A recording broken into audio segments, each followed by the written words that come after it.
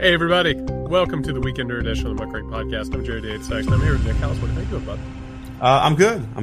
I'm feeling, it's a good day so far. We were covering,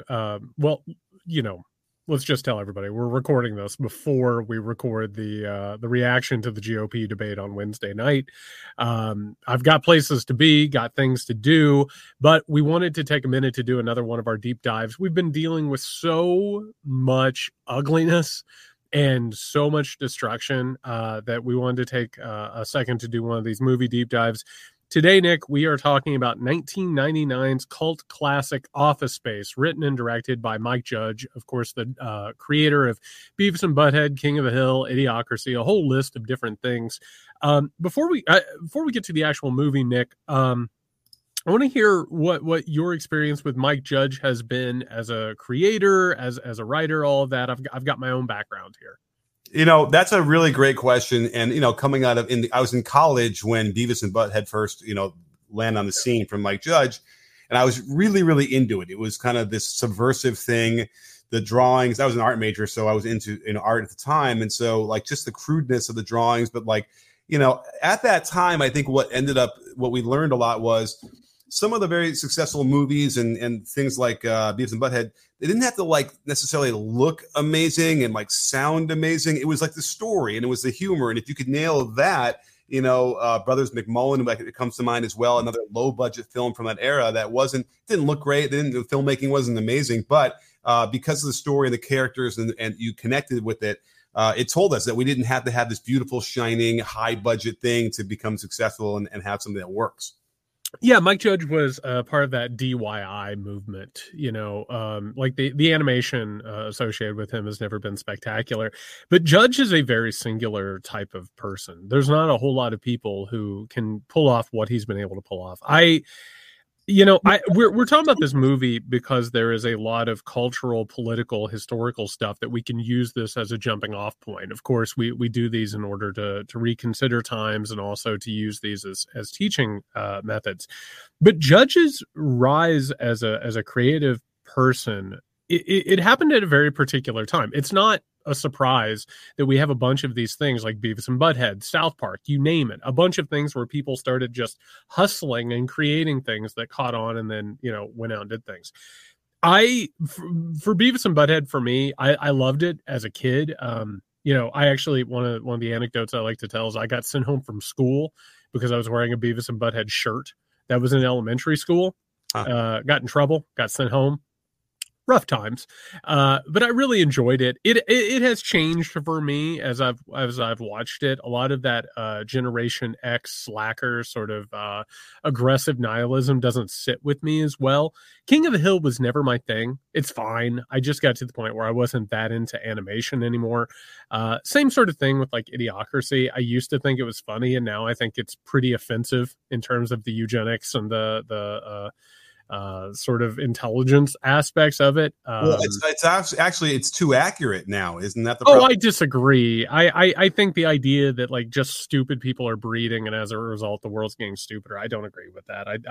I think the premise of it was enjoyable for a lot of people who want to look down on their political enemies and the people they don't agree with, but I don't think that film has aged very well.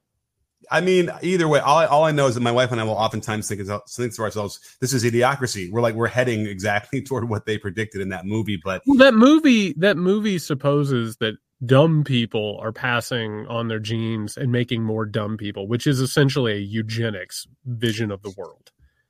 I mean, yeah, but it's enough people. The dumb people are allowed. Not allowed. They are very loud out there, and so it feels that way. Where they're. I think calling people dumb. I don't know. I have a problem with that. I think what we're looking at is misinformation, disinformation, a lack of education. I come from a long line of people who probably would have been characterized as dumb, but they're not dumb. You know what I mean? Fair enough. I hear you. Yep. But there's an intentionality to this, which is frustrating, I think, when you dissect some of the positions and the notions. But that's a digression that we can save for another day. But certainly, the Frog Baseball was, I think the first one was a short that he developed with Beavis and Butthead. Which is a cruel cartoon. You know, and that set the tone for a lot of Beavis and Butthead, a lot of wanton cruelty that you weren't going to see on other programs, which is one of the reasons that it was so popular. You know, back in the 90s, that was like one of those things that like Beavis and Butthead is like, you know, in culture, like as it got more popular, that was something that politicians and reactionaries could point to and say, something's wrong with our culture. Things are falling apart, which was, you know, part of the evangelical right's entire act. And Bart Simpson was probably the poster child for that as well. The notion that we could, you don't have to have a typical American value set of where. Oh, the Simpsons were almost satanic back in that era. I think people kind of lose sight of that. Yeah. So that's what we were coming out of, and it was fresh, and it was new, and it was edgy, and we loved to imitate, you know, like fire, all the little things, like all, you know, you had friends that were probably like that to some degree that he would accentuate and embellish and stuff, and so it was fun. It was a fun, you know, living vicariously in a way, especially for me, like we're in college, we're supposed to be high-minded and you know, reading the romantic poets and things, but then let's have some Beavis and Butthead and a beer and relax. And so that was, he connected to something there. So yeah, I mean, I remember watching Mike Judge like on talk shows and being interviewed. I don't know why. I don't remember hardly any other talk shows from that era, but I can remember him. So I obviously was interested and watched and was a fan. Yeah, and it's interesting because Judge has never been pretentious. That's one of the reasons I think that Office Space has become the cult classic that it is. You know, I watched it last night. It's 87.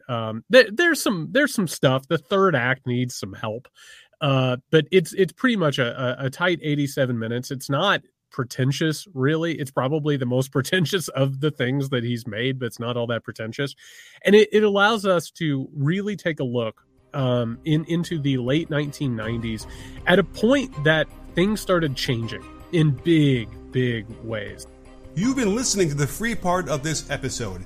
If you'd like to hear the rest of this great conversation, head over to patreon.com/muckrakepodcast and subscribe for lots more additional content, including a Discord server and live shows. We'd really appreciate it if you could give it a try. We know you'll love it and come back for more.